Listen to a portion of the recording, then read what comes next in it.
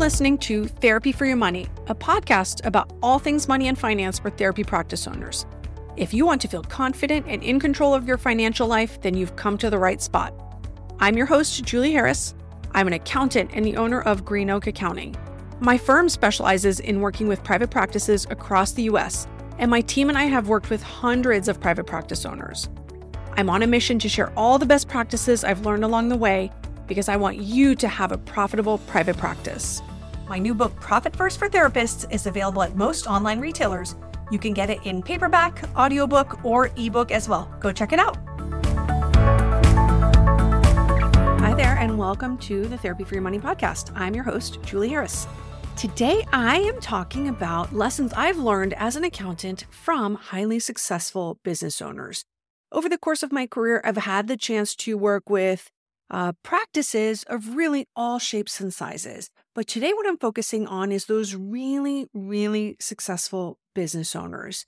Not just the ones that look successful from the outside, but that truly are successful all the way around. I'm going to share some of the lessons learned, the strategies, and just the habits that these business owners have.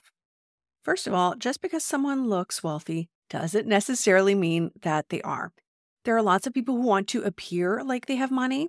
They have fancy cars, nice clothes, but behind the scenes, they are bouncing payments. I first saw this happen many years ago when Teslas were brand new and were considered very fancy. They're pretty commonplace now. But I had a client who at that time was a restaurant owner, and they were driving this really nice Tesla, and the payment was, I think, just under or just over $1,000 a month. And so they were spending a good amount of money on that car. That's what I would consider a pretty high car payment. And then behind the scenes, they were paying their dishwashers sometimes $200 to $300 a week, right? So a really, really low wage. And they were bouncing some of those payments. These poor, sweet dishwashers weren't even getting their payments because of that big, high Tesla payment. So this business owner specifically looked really fancy, but they actually were not. I found that most of the time, wealthy people don't typically want to bring attention to themselves or their success. So most of them will tend to drive a modest car, not necessarily a cheap car, right? It might be a luxury car, but it's not necessarily flashy and it's not always new. Most really successful business owners are also not over leveraged. They're not out there buying things they can't afford or financing things that are not mission critical, like printers or phone systems or things that just aren't going to move the needle that much. They know that credit cards are useful, but they are not the path to wealth. So most successful business owners are using credit cards and they are paying them off each month. They're also taking advantage of the points that a credit card offers. So they are using that for personal travel, for gift cards, for other things that can be useful, but they're not relying on that as a way to get rich quick. Successful business owners plan and save up for big ticket items that they want to buy or invest in. So they've already learned to delay gratification. For example, if a business owner is thinking about adding a software that's going to be pretty pricey, but that will move the needle for their business, they're thinking about it, they're running the numbers, they're not just pulling the trigger right away and moving into something that they may or not actually be able to afford. So whether that's a big investment like adding a location or something even bigger like buying a building for the business, they're only making those moves when and if they have cash for it and cash reserves so that it's not going to negatively affect the business. I've seen over the years many times a business owner try to make a big move like that, adding a location, something along those lines without cash. And they often have ended up in a really, really tough situation where they're then looking at what kind of line of credit can I get really quickly? Those tend to be really expensive. They're at the last second taking payday loans just to be able to run payroll because they've put their business in a tough cash position by skipping that planning step where they know exactly how much it's going to cost, even though there may always be a surprise, but they know how they're going to pay for something. So in those cases, waiting 1 or 2 years to be in a good financial situation, it really can make a huge amount of difference. So wealthy business owners They're patient when they need to be. Most entrepreneurs are overachievers and they like to go, go, go, go, go. I feel I feel personally seen in that, right? I like to move fast and keep going, but really successful business owners, they know that they can lay a foundation to grow and hold on until they have the money that they need. They're also evaluating the return on investment of something before they buy it. So there has to be a way for something to make their money back. If you're investing in ads, ultimately, if you're spending $500 or $5,000 on ads, in theory, that should be able to make you an exponential return on your investment. So if you're spending that $500, you should be able to bring in, hopefully, $2,500, $5,000, multiple thousands of dollars, right? So that is a really positive return on investment. But if we're just buying something to buy something, that may or may not actually be worth it. So successful business owners are looking at things like that before they buy something.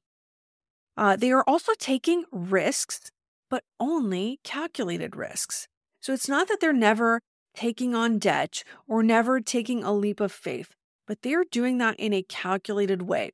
Again, it's in a way that is going to make them money. So they're not just jumping in with a hope and a prayer, thinking that this new venture or new thing that they're doing is going to make them money. When they are taking that risk, they know that there is a high likelihood that this is going to be successful. And there is always a chance that it's not going to be successful, but they know that there is a really, really good chance that this risk is going to pay off. So when it comes to leveraging debt, if you are taking on a loan to then go build a new space or build it out, that is debt that is likely going to be successful. That new space should be generating significant income for you within a couple of months. So that typically is a better use of taking on debt to add benefits for your team, which is not going to add any kind of return on investment, right? That's something that can be valid to do. I don't want you to think that I don't encourage you to give benefits to your team and that successful business owners aren't taking care of their teams, because they absolutely are taking care of their teams, but they are doing so in a way that is sustainable to the business. So if they had to take on debt to make payroll or add benefits, that is a signal that something is not going well here. This is not a financially sustainable situation. And so they would want to get things back on track before doing something like that. Successful business owners, they really value their time. They're intentional about how they spend their time. They tend to not allow themselves to be pulled back into the weeds other than a really exception, typically really urgent situation. But they also are going to value their time off and their rest time. So they are working hard. Absolutely, successful business owners are working hard, but they also know that they can't work hard all the time. There has to be vacation times. There has to be time off. There has to be downtime for that to be possible. And that they also need to be intentional about spending time working on the business versus in the business.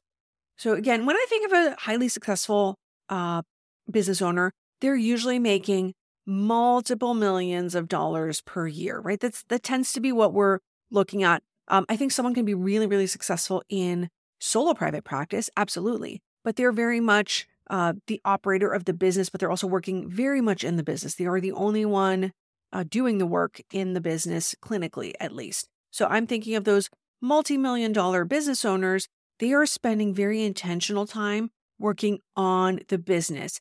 They really value those hours. They protect them at all costs because they know that that is what's going to continue to drive the business forward.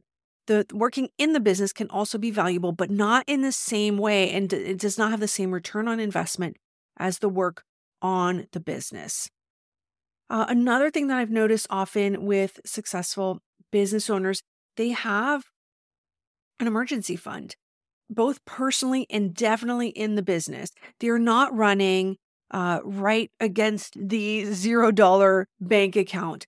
After they run payroll, there's money left in the business. After the credit card bill gets paid, there's still money in the business. They are intentionally pulling money out of the business to pay themselves, but that is calculated. They're not just taking money willy-nilly without knowing if they actually can afford it. There is a reserve. They know that if something catastrophic were to happen in the business, that they would be okay, not forever, but for a while. they would be able to keep their team members employed, keep the lights on in the business, and that the business would continue to survive.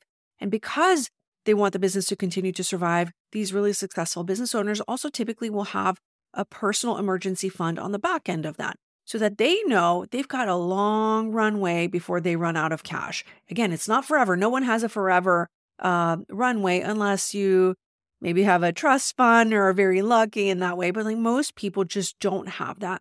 But you know that you could survive personally for a while, so that if something, again, catastrophic were to happen in the business, you could maybe reduce expenses by not paying yourself for a little while because you've got that personal emergency fund to help you as well.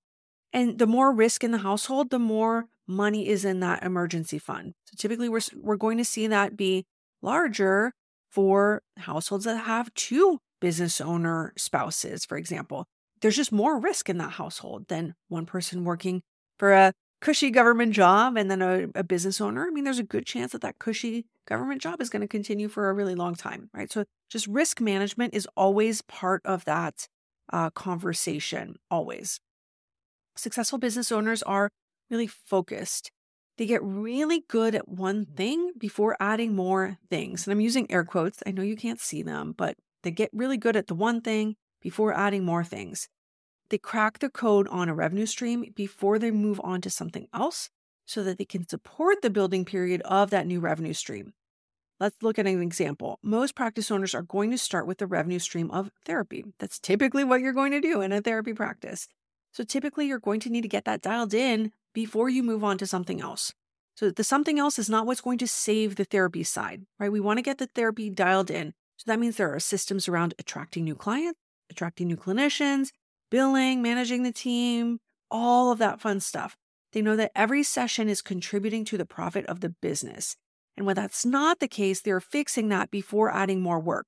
So if you know that you have a system that is completely dialed in, that is working, that is successful, then you can pass that along to someone else, right? Someone else can be managing the day-to-day of that while the business owner goes and works on new projects that will also be revenue generating and that will diversify their income, right? So they may be building courses, going after grants, or doing something else. But those things should be in addition to the most important part of the business already being successful, not instead of, right? So if the business is not working well, if the therapy side is losing money, I don't want you to go build courses to try to offset the fact that the therapy side is losing money. That's not going to be successful. I want you to fix that first before you go on and add more stuff, because that focus is really, really powerful. If you are able to just focus on that one most important thing, you can give it your all instead of being kind of scattered and going here and there and trying to focus on everything. When you focus on everything, truly you focus on nothing. My last lesson learned from successful business owners is that they rely on experts. They do not have it all figured out. They rely heavily on a team of experts around them. So these are experts in their respective fields. An accountant, an attorney, sometimes often more than one kind of attorney. There might be a business attorney and a labor attorney. There's a billing expert. There's an HR expert. These business owners will often have a business coach themselves. They have a relationship with their banker. They work with an ad specialist. If they're looking for a new space in the business, they have a real estate agent and a broker. My point is that they are not trying to figure it all out on their own. They know just enough about each specialty that they can understand what's going on in the business, right? If you're working with an accountant, I want you to understand the movement of money, have a general understanding of how things get taxed, right? I absolutely do want that. But the successful business owners know that if something isn't going well, the heavy lifting is going to be done by the expert. If you're having a labor issue or a dispute with a team member, you're almost immediately reaching out to that labor attorney to say, like, I know I'm going to need support here. Something is going on. Let's work on it together. You've probably heard me say before on this podcast that I don't think there is a perfect size of business. I think you can be really, really successful and happy as a solo practice owner. And you could also be really, really successful and happy as a large practice owner, right? Making multiple $1 million per year. But this episode was really about like those large practice, because I think a lot of people have the goal of eventually growing into that. And so I thought this would be helpful to kind of see what are people who are ahead of you doing behind the scenes, what is happening there. I honestly think that my team and I at Green Oak Accounting do some of our very, very best work with people who are in that growth mode. We have so many clients that I can think of that went from $40,000 a month to $400,000 a month over the last many years working with us. It's definitely not because of us, right? Like we didn't do that. The business owner was in there in the trenches doing the hard work, but they were supported by a team that knew what was going on and could help them make the best financial decisions to continue to grow their practice in a financially sustainable way. So I think that's one of the transitions that my team and I get most excited about, just because there's so much opportunity to influence what is going on and to set up a business owner for success in the future. So I hope you found something that was helpful for you in this episode. If ever you're interested in checking out the services that we offer over at Green Oak Accounting, you can go to greenoakaccounting.com/consultation. See you next time. If you're looking for accounting help, head over to therapyforyourmoney.com/accounting to find information about my accounting firm and all of our specialized services just for private practice owners. If you enjoyed today's episode, we'd love for you to give us a 5-star rating on iTunes. Just head over to iTunes, click on ratings and reviews, and give us a quick shout out. We really appreciate it.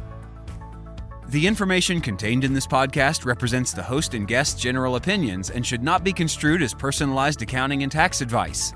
Listeners should consider all facts and circumstances before applying this information and seek appropriate advice from an accountant, financial planner, lawyer, or other professional. Any info provided does not constitute accounting, tax, or legal advice.